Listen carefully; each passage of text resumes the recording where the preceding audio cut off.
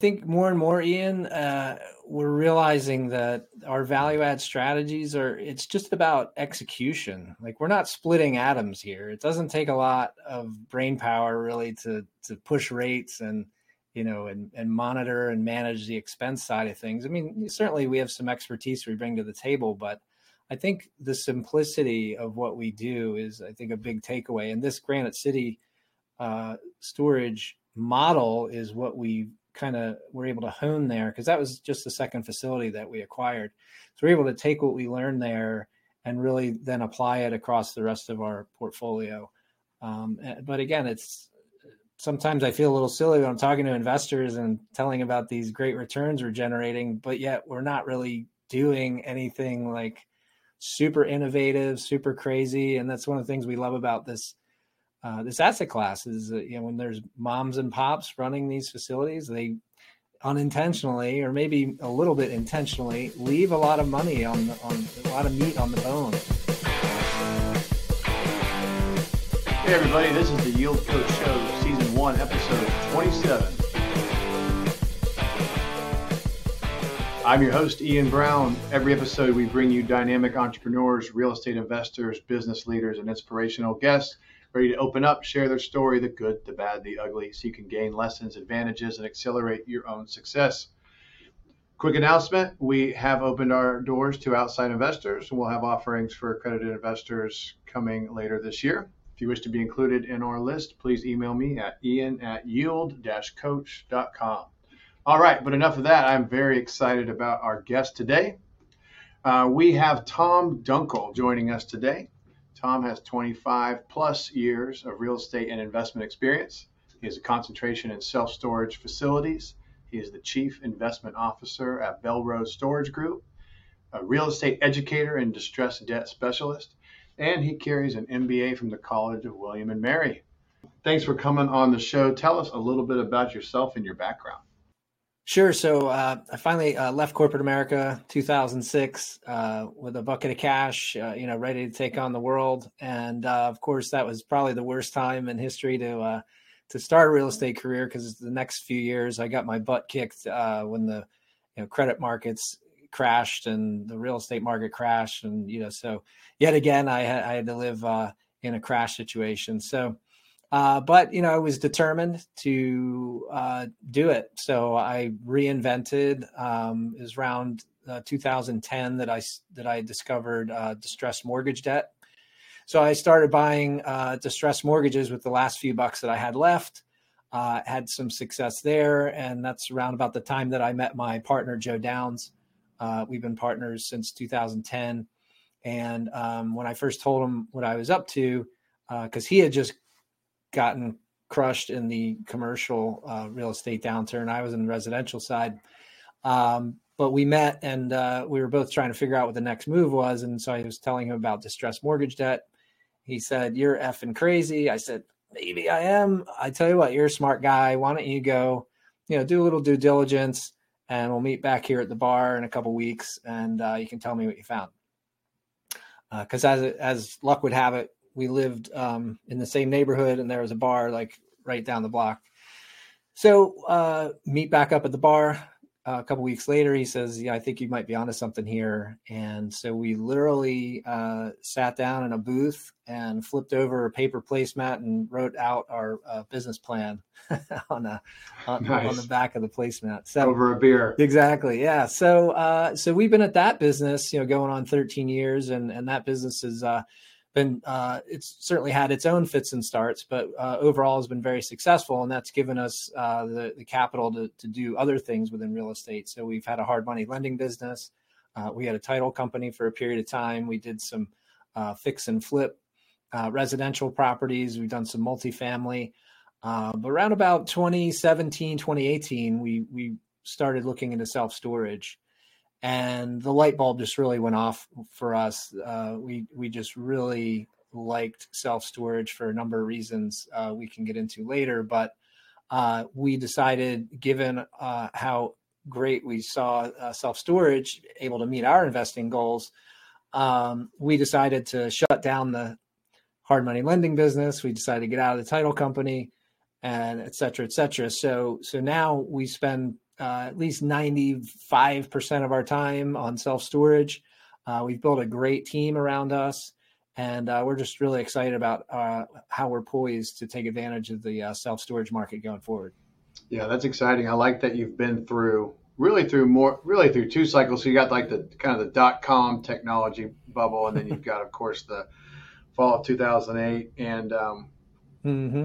Well, and today's no picnic either. Today's no picnic, and I feel like a lot of people in this in the syndication space, capital raising space, to have at least one cycle under your belt isn't super common. I mean, a lot of the people that are, nothing against boot camps and multifamily syndicators, and I mean, I do some multifamily, but a lot of them haven't had to weather. They don't have any like applied knowledge of what it was like to have, the underwriting of your loan changed at the same time that your rents were falling, at the same time that your deferred maintenance was hitting, at the same time that you were ballooning.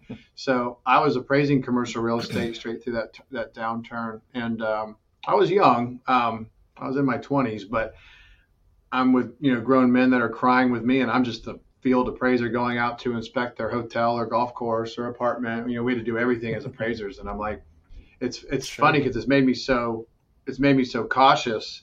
I've done well in my investments, but I think it's largely because I just started with like so much pain and suffering, or just interviewing people that were doing so poorly. So I think for someone like you to have like worked through that, and now when you take on other people's money, you can explain, well, here's what I do when things go wrong. Here's how, here's why I have the perspective. Here's why I'm a problem solver. Here's how we're going to get through it. So, so I'm 40 and I'm just barely old enough to have had any meaningful real estate experience right before the turn. So I did get about a year of appraising proposed hotels on non-recourse, roughly 90% LTV hotel loans, where the developer's getting, the new Mercedes on the first construction draw.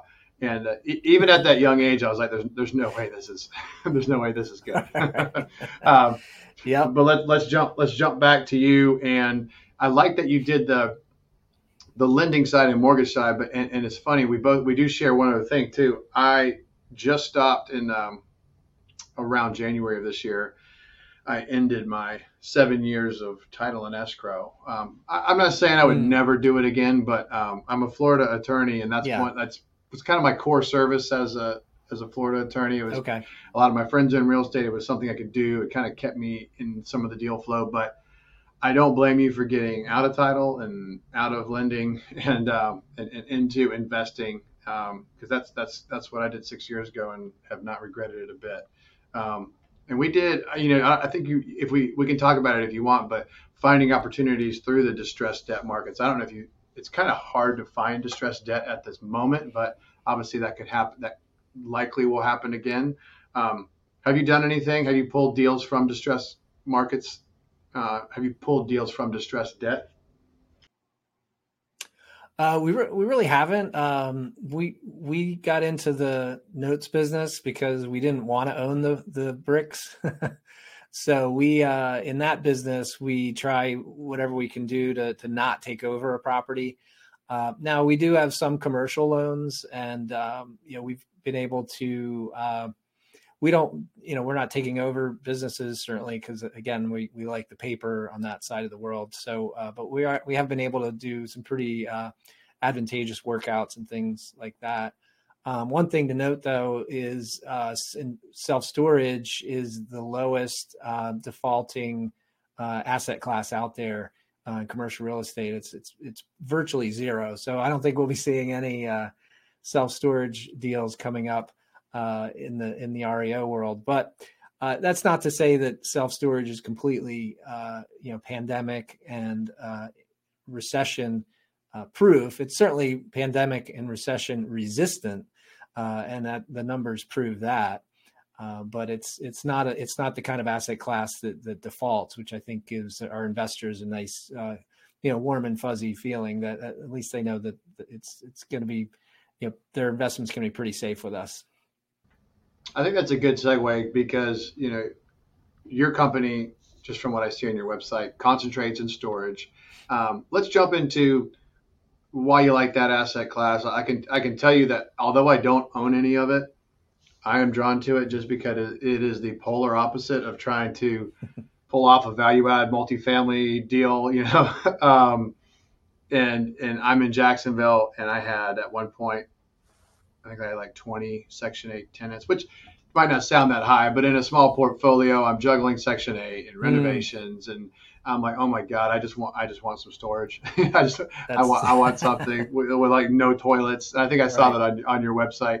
But yeah, let's talk a little bit about storage, self storage as an asset class, and I'll let you run. Sure, yeah, yeah. That Section 8 world is brutal. I used to live in that. I probably one of the happiest days of my life was selling my last rental property. So that was great. I wonder if you know Brian Scrone down there in Jacksonville. The name He's doesn't a sound familiar. I okay. was a naive, early 30-year-old that was like, oh, I was, Gotcha. the price per unit was good. It was a Yeah, third of replacement costs. I had Section 8 tenants. I had someone that I thought could manage it, and I just yeah. went for it. But no, if Now, he's good at what he does, I probably don't know him. yeah, I feel the same way. I mean, there are some people who are really good in that world. I was not, and so when I found storage, it was like the sun rising and the angels singing and the unicorns flying around. Because you don't have the craziness with tenants. There's no plumbing and issues in all hours of the night. When you do end up in a landlord tenant situation, it's not that way at all in self storage. We actually work under lien laws, not landlord tenant laws. So our eviction process is quite simple. Day 61, the tenant gets a notification that their stuff is going to be auctioned off in 7 days. And if they show up and pay, great. If not, then we're able to auction it off. And that whole process is very automated. It's all driven, it's all on the internet. And so it's not like the Storage Wars show that people like to talk about. It's not like that at all. Um, but that's certainly one part of the world that's way better in self storage. The other one, you mentioned multifamily. I'm actually I've invested in multifamily deals as a limited partner multiple times since 2013. So I know a little bit about that world as well. And I do like that world. I've hooked up with a great operator there, and he generates some nice returns. But I do appreciate self storage because some of the challenges that he faces we don't face. For example, we were just talking about turning around a unit, right? We can have a unit cleaned out in the morning by a tenant, and then we can sweep it out and have it up for rent that afternoon. And a lot of times, because demand is pretty high for self storage these days, we can not only have it ready to be rented, but we can have it actually rented in that same day. So we don't go through an extended turnaround process where we're doing the paint, we're changing out the countertops with granite, throwing in a new lighting package, doing the carpeting. We don't have to go through those hoops, and therefore our capital expenditure budget is much lower, and our turnaround process is much faster, which creates a lot more cash flow. Um, so that's certainly something we love. Another big thing that we love in self storage as compared to multifamily, and I don't want to beat up multifamily because I am a fan, but self storage, our operating profit is generally in the 60 to 70% range, whereas in multifamily, it's the other way around. It's more like a 30 to 40% range. I think is pretty widely accepted as the profit there. So again, it just makes self storage a much higher cash flowing asset class as compared to multifamily. And that explains what we touched on earlier about why the default rate is so low, right? Because there's so much cash dropping to the bottom line. There's plenty of money left over there to service the debt and also pay a nice preferred dividend to our investors. No, I think that's a great summary, and I appreciate that, and I totally agree. On that asset level discussion, I think there's a perception that storage is owned and controlled by the few, and but I think that's not actually true, right? I think you could probably tell us that there's quite a few quote unquote mom and pop operators. I was looking again. I was on your website before this interview, and Mm-hmm. I do see a lot of like single story, exterior corridor, more of your traditional sprawling product.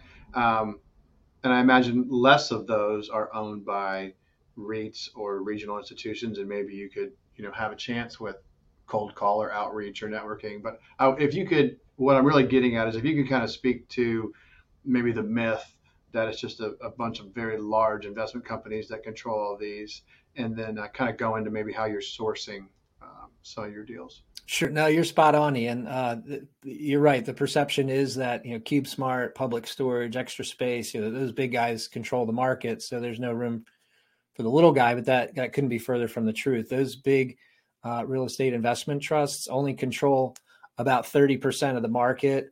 There are some large regional players that you probably haven't heard of, but are still bigger players.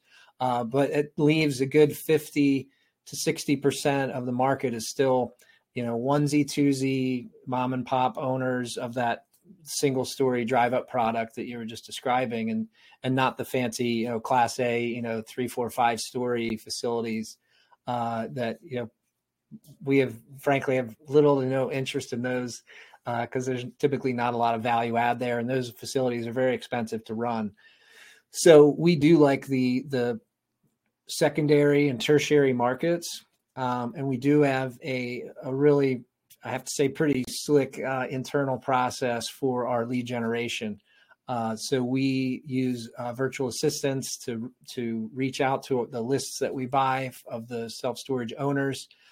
So our Philippine-based VAs are smiling and dialing and making hundreds of calls a day. If they get something that sounds like there might be a conversation to be had there, it gets kicked in to our U.S.-based VA, who is a retired sales guy, and he loves talking to people, and he can sense if there's a deal there or not. And if he's sensing that there's something warm there, he kicks it over to my business partner, Joe Downs, and Joe has the conversation with them, just trying to see if we can help them out with their facility in any way, or where are you in the life cycle of your ownership with this facility.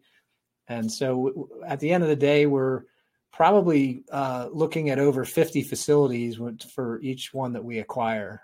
So we're very disciplined and very strict about our acquisition criteria there, but we're generally looking very much like multifamily, right? We're looking for those markets that are growing, the population's growing, the jobs are growing, there's infrastructure investment going on there. So we look for all those things. And then, of course, we're looking to make sure there's not too much competition in that market as well. So, there's a lot of markets where it's just been way overbuilt with self-storage. But then there are other markets where, for whatever reason, there might be barriers to entry to developing self-storage. And so those areas might be undersupplied in storage. So we like to find that. But we do a lot of research in the market before we're even really looking at specific facilities. And I can attest to Northeast Florida. We have IL, this light industrial IL zoning. You can do it in HI, and you can do it in a PUD, and then you can do it in CCG too. But my point with that is, especially the industrial zoning, it's hard to come by, and it's going away because if it's in like kind of a transitional area, it might go multifamily or it might go general commercial, and we're not rezoning much property in Jacksonville to that light industrial. I'm not saying we're not doing it at all, but to your point, we're getting about 30,000 people a year moving to Jacksonville, a lot of single and multifamily development, and you're gonna smile because you know this already, but these new communities, whether they're single, multi, towns, whatever, they don't allow you to park your boat, your RV, your oversized vehicle, your work truck. And I know this is more surface storage. Is actually a question that I have for you, but it just bodes so well for storage, because people that are in different phases of life still need the storage. It could be they actually lost their home or primary residence and they still need to store some belongings. It could be a downsize. It could be you're retiring, you want to drive your RV for a year and you want to put, it's almost endless, the reasons why you might need it. And as a culture, Americans don't like to let things go. We hang on to stuff. So we store it. But I completely agree with you that, you see this kind of proliferation. I'm in Florida, so we have so much positive migration in home building. It is stalling a little bit right now, but really just over interest rates and construction prices. There's still lots of people coming here, even after the hurricane damage. Yep.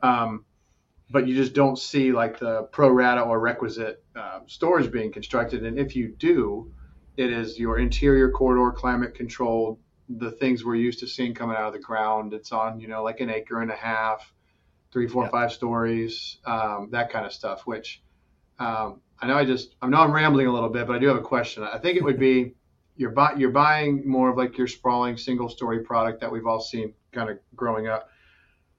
Why do you like that over the interior corridor towers? I do know those are expensive to build. I don't see people constructing new what you're building. I would imagine the price of land makes it hard to do that. But if you could just maybe opine a little bit on why you're buying the type of self-storage you're buying, and then where is the value add? Sure. Yeah. Well, we do buy our primary buy box right now is buying existing facilities in secondary and tertiary markets where there is a lot of value add. And we touched on the moms and pops earlier. The moms and pops, their whole mission in life is to keep this facility full, right? And so they artificially keep their rents low, right? Because they want to keep those units full, and they let people go with delinquencies and that sort of thing. Because again, they're moms and pops; they're not professional self-storage operators. So the last thing they want to do is, implement the technology like we have, where you can rent a storage unit from your smartphone. They don't want to do any kind of marketing, any kind of outreach. They don't want to deal with the turnover of the units, even though it's quite simple in self-storage. They just want the units to stay full. So the facility that we just bought last week, for example, in upstate New York, classic situation. The owner is 83 years old. He's got a place down in Florida. He just wants to, play golf. He told us, he said he's happy with the amount of money that's coming in each month. So he doesn't want to rock the boat there. Right. So he's okay. And he knows his rates are low. And so he said, you guys go ahead and push the rates, and, you do what you're going to do. I'm happy with how I ran the facility. And he had his daughter there and was overpaying her as a manager, just all those classic things that moms and pops do. So that's one of the first things we look at, is we want to make sure that the rental rates that they're charging are well below market. So in this case, they were 34% below market. A lot of deals that we see are 20% below market, 25% below market. And again, it's because these moms and pops, they don't want to deal with it. They're happy with how things are running, and they don't want to rock the boat. So that's why we like those mom and pop, single story, what we call first generation self-storage facilities, as compared to the newer, multi-story facilities. Those are typically professionally run. That's most likely going to be one of the real estate investment trusts running that facility. And even though they're not super great at managing the facilities, they're really pretty good at it. So the value add there is kind of minimal. And for that kind of facility, there's a lot more upkeep. The elevators break, and there's just a lot more work that needs to go into keeping that facility up and running smoothly. So that's why and those facilities are typically more in the urban and suburban areas that are super high priced and don't really meet our acquisition and return criteria. So that's why we steer clear of those. As far as building and developing, it's again, back to the secondary and tertiary markets. The land out there is lower cost, and so we're able to build facilities out there. For example, in Lynchburg, Virginia, right now, we're doing an expansion, and so we're building some ground up new buildings there. So we're able to do that relatively inexpensively as compared to those, multi-story. I mean, that's, you're really getting into big dollars there.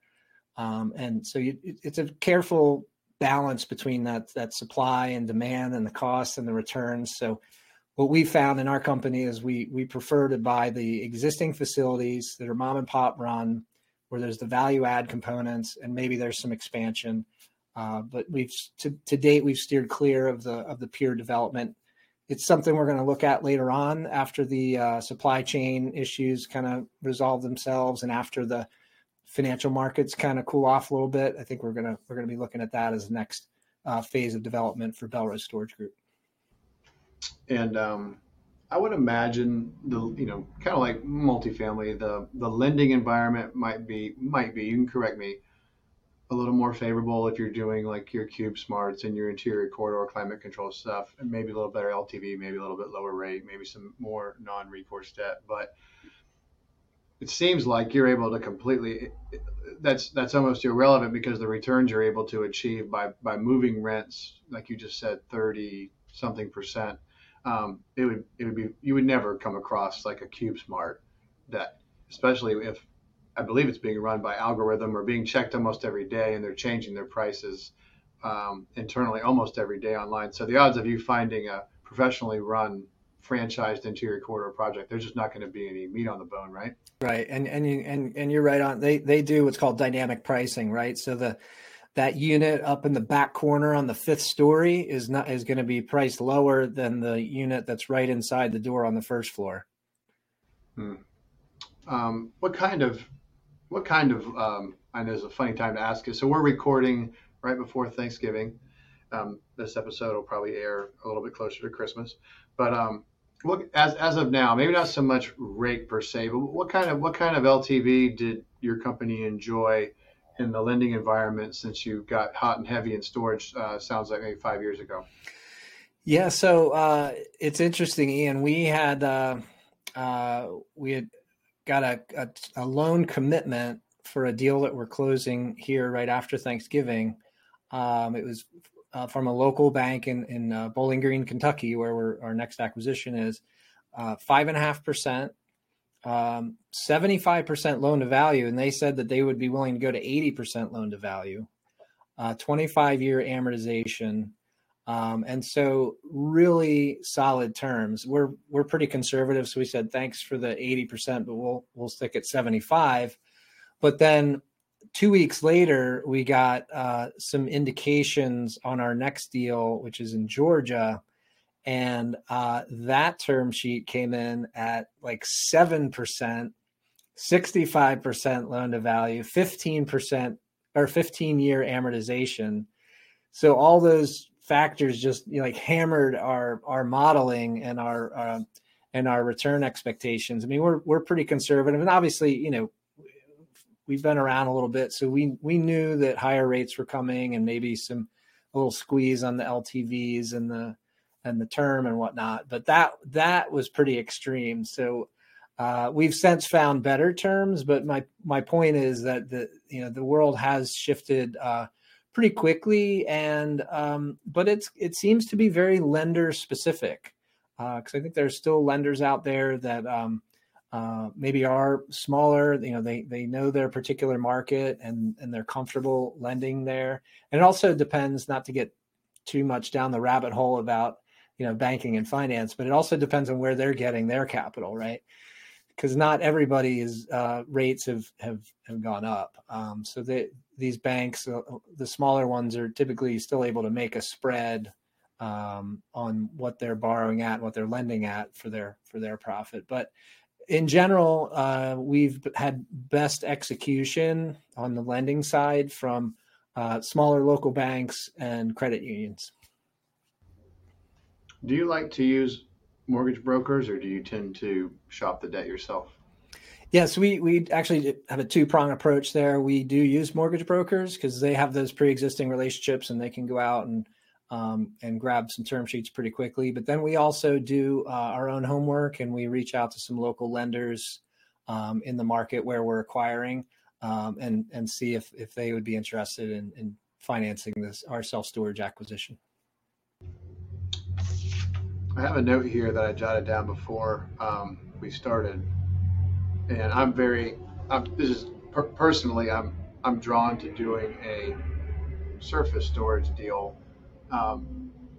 Really no improvements, just stabilize the soil, fencing, some security. Of course, I'm speaking like I've done it, but in Florida we have a lot of boats and RVs, and it's more or less a year-round boat and RV market here.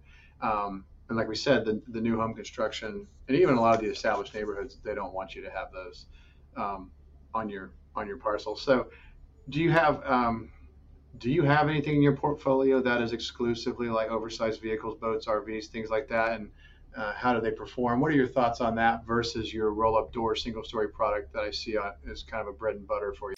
Yeah, it's an area of interest of ours as well. We acquired a self-storage facility outside of Baltimore the beginning of this year, and it was about 50% regular drive-up single-story storage, and the other 50% was boat and RV parking.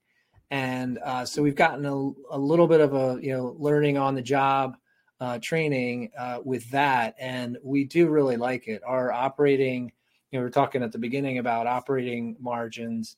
Our operating margin at that facility is closer to 80% because it just doesn't take a lot of money to keep up a parking lot, basically.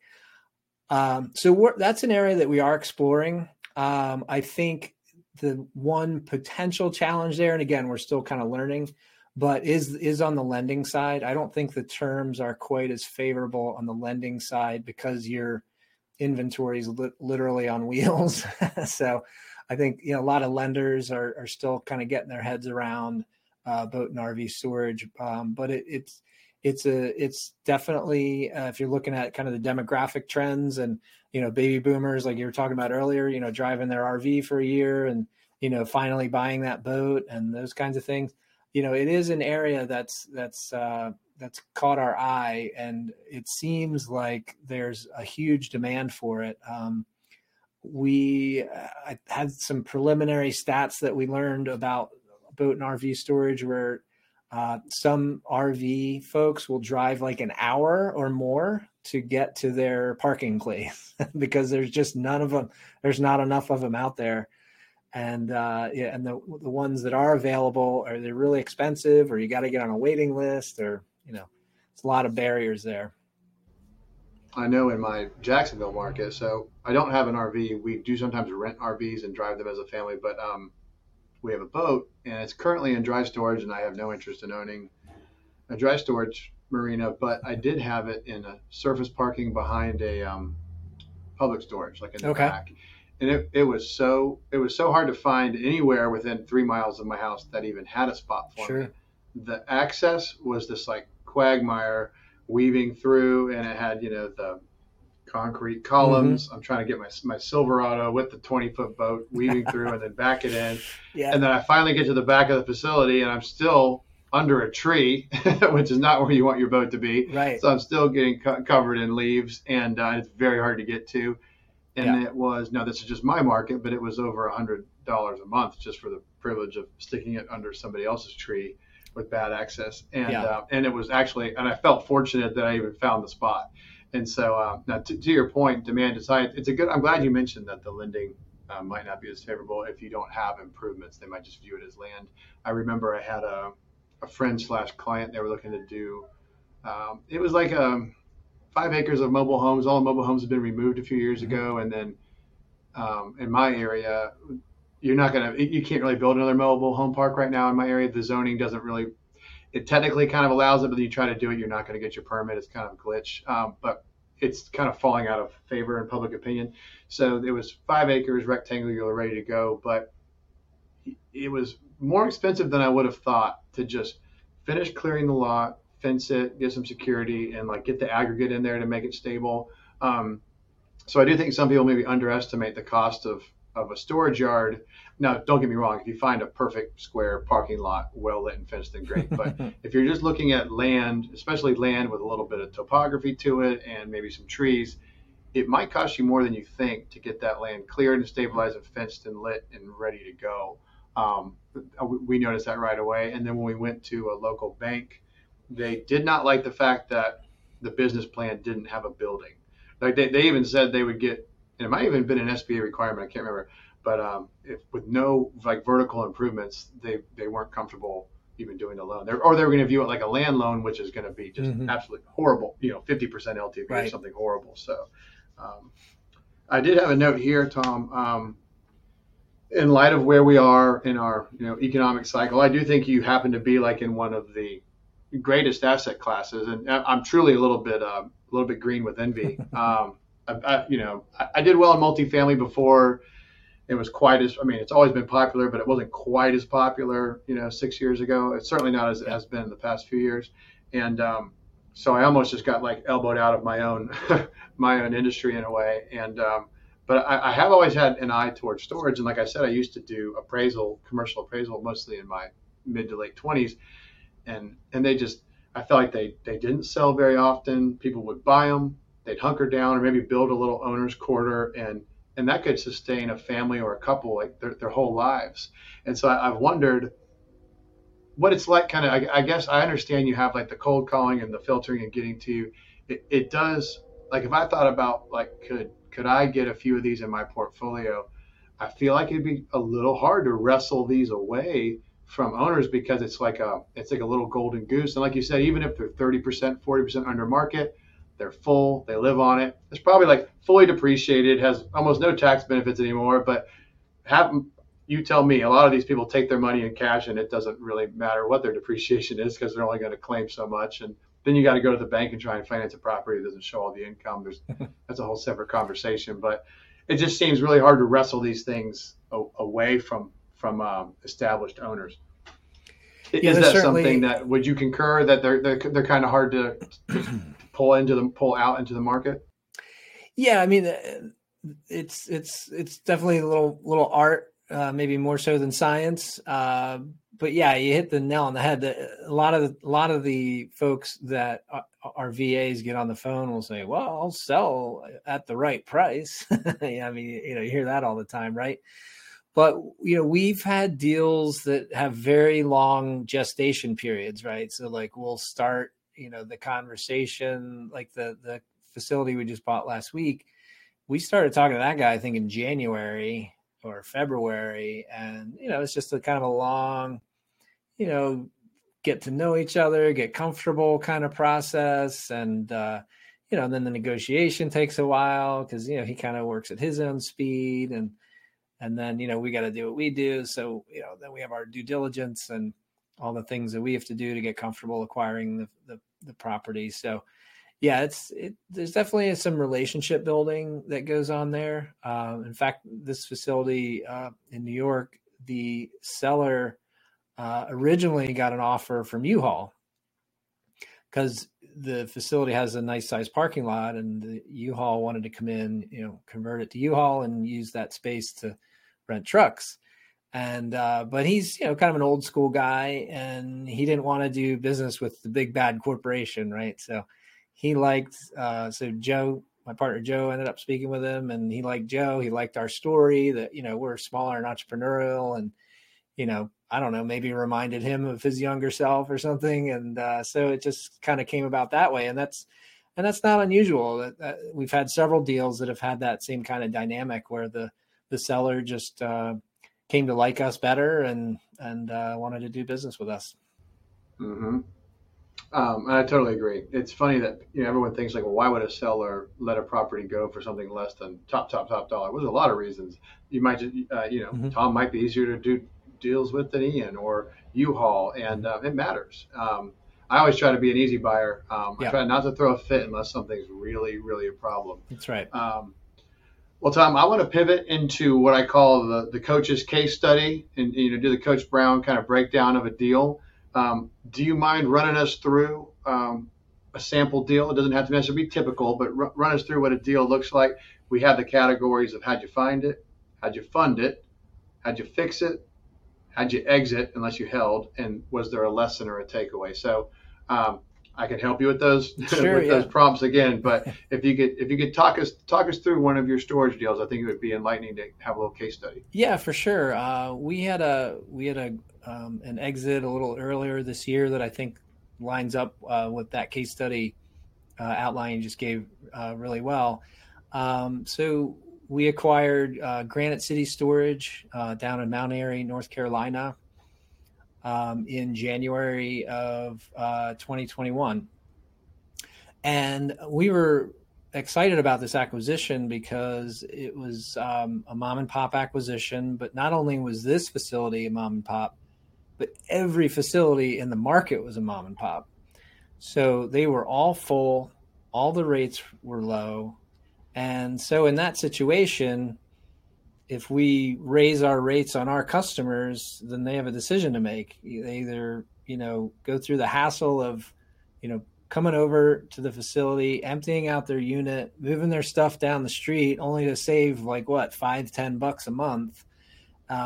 So we were actually able to really be the leader in that market in terms of driving rates.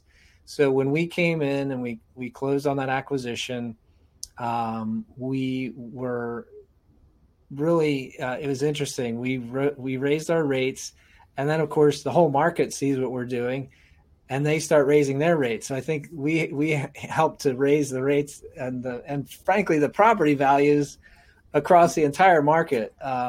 So nobody paid us a commission for doing that, Ian, even though we made those guys a lot of money. Yeah. But I think it just was a great proof of our value add strategies, because as I mentioned earlier, we do spend a lot of time looking at the market. We do spend a lot of time looking at the competitors. Are they full? What are their rates? What are their rate trends? And so this facility lined up perfectly for that. It's 402 units, which is a decent sized self-storage facility. It was well located. It was in really good condition, and it was single story, like we've been talking about. So we went in there with our acquisition team. You asked about funding.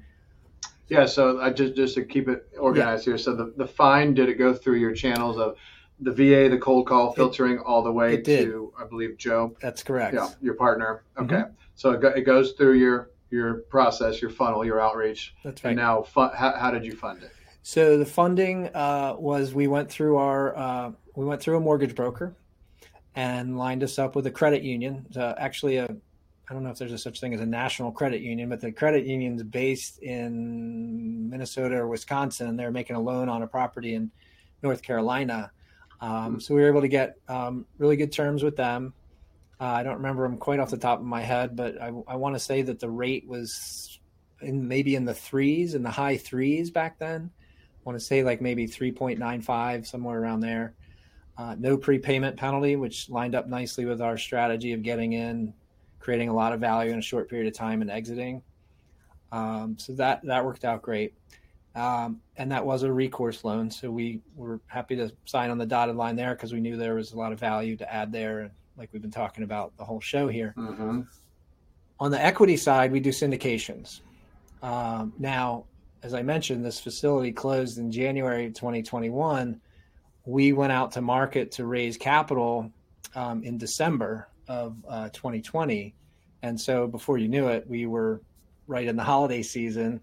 Got a little nervous because, of course, people tend to shut down for that period of time. But I'm proud to say that we were able to raise over $1 million in the 2-week time period right around Christmas and New Year's, so that we could close on time in the beginning of January. So that was pretty cool. Congratulations. Yeah, thank you. And not to cut you off, we'll get to that. But is my math right? You did this like a month before COVID, or narrowly before COVID. That's right. Yeah, a couple months before COVID. That's right. It might have been a tough capital raise there, like in February or March of that year. That's true. Yeah. So yeah, it's a good job. So, yeah, we lucked out on that one. And then as far as I call it the fix it. So we know how you found it. You said how you funded it. Mm-hmm. I'm sorry. What was the LTV on the credit union loan? Do you remember? 75. Okay, so good LTV, good rate. Mm-hmm. And fix it could mean a variety of things. What did you do to add value? Yeah, so we bought the facility for $3 million. At the time, the net operating income was about $200,000 a year. They were running a lot of expenses through there, and again, they weren't really pushing the rates. They were trying to sell things like boxes and tape and things like that, which we don't do that because it's more of a hassle than it's worth. It's low margin product, and it's just more of a headache, and it requires the manager to be on site a lot of the time to handle those little transactions that don't make any money. So to us, it just doesn't make any sense. So what we did is as we've been talking about, we pushed the rates, but we also implemented our, I don't want to say patented, but it's our value add hybrid management structure. So we really leverage technology so that our facilities are running on technology. A customer can rent a unit right from their smartphone. And so that doesn't require someone on site physically as a manager, all day, every day. So that's a big waste of money. So we have this hybrid structure where we have an on-demand manager. They do act as the call center. So if a phone call comes in for the facility, they're picking up on their cell phone, but they can be anywhere on the planet pretty much and still handle that call and handle that customer's request. So we were able to do that, which helped us to really cut down on the expenses. So over that period of time between pushing rents, we did add tenant protection. So we can't call it insurance because it's not exactly insurance, but it's another revenue stream that we add at our facilities as part of our value add strategies. So customers are required to have buy this protection plan. And so that just bumps up the rent a little bit each month. But as as a multifamily guy, there's every little bit of bump up, you multiply that across 400 units and 12 months a year and throw a cap rate at it. Next thing you know, you're creating hundreds of thousands or maybe millions of dollars of value with just every little bump there. So we were able to do that. So in about 18 months, we were able to take that $200,000 net operating income facility and turn it into a $300,000 net operating income facility. And so that net operating income expansion and a little bit of help from cap rate compression allowed us to sell the facility for $4,795,000 18 months later, run that through our waterfall, and our investors enjoyed a 37% IRR on that project. Wonderful. I'm gonna clap softly because I have a high gain microphone, but good job. No, that's wonderful. Yeah, thanks. So on that one, what I like about it, well, there's a lot of things that I like, but you didn't just, and nothing, I mean, I'm a Florida broker too, but it's like, you didn't just call a broker or what do you have? I mean, you worked at it. You found the deal. You teased it out. You said you look at 50 to every one you might buy. I mean, there's work involved. Mm-hmm. I hope the audience hears that. That's meaningful. And then what I like is that by finding it and like kind of taking your time and really getting the right deals, because I'm a guy, I would rather buy nothing than overpay. I have no interest in high volume. I just want to buy the right stuff. Yep. That's what you're doing. I really like that. And then what I also like is your reposition, your value add plan.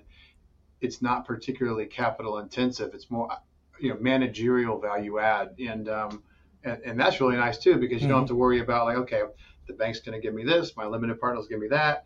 Do I also have to raise all this rehab money? You don't really have to do. It doesn't sound like you have to do that dance as much. So, and you have an asset class. I'm falling in love with your asset class more than I already was, which is hard to imagine.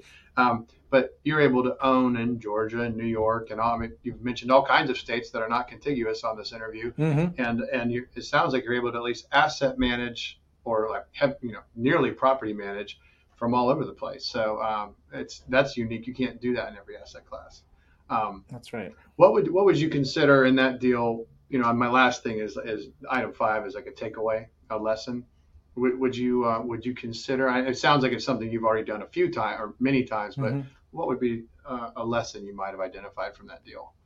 Yeah, I think more and more, Ian, we're realizing that our value add strategies it's just about execution. Like, we're not splitting atoms here. It doesn't take a lot of brain power really to push rates and monitor and manage the expense side of things. I mean, certainly we have some expertise we bring to the table, but I think the simplicity of what we do is, I think, a big takeaway. And this Granite City storage model is what we kind of were able to hone there, because that was just the second facility that we acquired.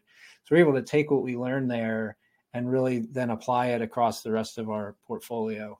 But again, it's sometimes I feel a little silly when I'm talking to investors and telling about these great returns we're generating, but yet we're not really doing anything like super innovative, super crazy. And that's one of the things we love about this asset class is, when there's moms and pops running these facilities, they unintentionally, or maybe a little bit intentionally, leave a lot of money on a lot of meat on the bone for a company like Belrose Storage Group to come in and execute our value add strategies and create a lot of nice returns for our investors. All right, I'm really liking this interview. All right, let's we're just going to run into what I call the Coach Brown breakdown. Just a few things here, and then we're going to send you on your way so you can get to your family. But thank you. What would be a impactful real estate business or personal development book that you would that you've read recently that you would recommend for the audience? Sure, you can probably see it over my shoulder here. Is Who Not How. As entrepreneurs, we love to, kind of smash through walls and do things the hard way, trying to figure out, solving our own problems and just do, we're wired weird that way. But reading this book, Who Not How, was like such a revelation for me. Like, wow, you mean I can go find somebody who's an expert or really likes that area that I hate or I'm not good at, and they can, for a modest price, they can help me, get over this obstacle or, figure out this problem. So that's been huge for sure. And that was a recent book that our entire team has now read, and we're implementing that. And that's actually how we ended up bringing on. I've mentioned VAs multiple times in our interview today, and that's one of the things that came out of that is we were trying to do too much in-house, too much. And it was stressing me out, stressing out my partners. And, we're trying to do things better now, smarter, not harder. And so asking, when a question, problem, obstacle pops up, now the question is, who can help us figure this out? Not what do we have to do, or how do I need to fix this myself? It's who can I reach out to in my network? So that's been huge. No, that's wonderful, and you're right. And I run a small shop too, and it's like a metaphorical fire emerges, and you're like, well, I guess I just have to belly flop right on it. It's just me, put it out. Yeah. No, it is, and I've read the book. It's a great one. I think it's got to be on my top 5. I love that one. I probably because it's really fresh in my mind is I really enjoyed Atomic Habits. I finished it like in the past 30 days, but that's another one. Thinking about it takes the burden off of you to have to solve all these problems. And then Atomic Habits kind of helps you realize these little incremental changes can make a big difference. And then you take that with the who not how notion, and it just makes the entrepreneurial journey a little more enjoyable. All right. Now, when you're not crushing these investment goals and snatching up mom and pop storage facilities, what do you do for fun? Before we got on the air, I was admiring your Fender Stratocaster there behind you. I'm a guitar player myself. I've got a nice little guitar collection at home. So I enjoy doing that. And then my other passion is golf. I've been a golfer pretty much my whole life, and had a lot of fun with that. Even if I don't play well, I still enjoy being outdoors and enjoying the nice scenery and hanging out with my buddies. That's awesome. I'm still waiting to break that elusive 100. That tells you. Well, you're in the right place down there. I just have to. There's a lot of good golf around you. Yeah, I end up playing these local real estate scramble tournaments, and there's kegs every other hole. It's just not the environment that I'm going to break 100. All right, now lastly, where can people find you? They want to get to know Tom. They want to get to know your investment. Sure, yeah. Appreciate it today, Ian. It's been a lot of fun. I'm Tom Dunkel. I'm the Chief Investment Officer of Belrose Storage Group. You can find us at belrosestorategroup.com, BEL, just one L, BELROSE, storagegroup.com. And on our website, I'd invite you to sign up for our investor portal, because when you sign up as an investor, you'll get notifications of our upcoming self-storage syndications. And we also have an ebook there that I think could be valuable for folks who are looking to get involved in self-storage or multifamily or other kinds of alternative asset classes. I know if you're a busy 9-to-5er and maybe you're not sure how to look at or analyze an alternative deal, this ebook gives you a framework to do that due diligence so that you can get out of the stock market, roller coaster, casino, and come on over to the nice, cool waters of multifamily and self-storage and other alternative investments. So look for that ebook there. It's called The Safe Method. Amen. Yeah, get out of that. Actually, I was looking now. This interview again might come out in a few weeks, but I think the S&P was down year over year 15 points on the percent as of today, and you just gave your investors a 37% IRR. So yes, exactly. I could go on and on about that, but anyways, I'll leave that alone. Okay, well, this has been a lot of fun, Tom. I really appreciate your time. The audience, you're our first self-storage guy, and you really did a great job talking us through the asset class, and your company's doing great. Thank you. It's been great, Ian. All right, everybody. Yeah, I really did enjoy it. All right, everybody. This is the Yield Coach Show wrapping up. I'm your coach, Ian Brown, signing off and reminding everybody to lace up and leave it all on the field. Yield Coach out.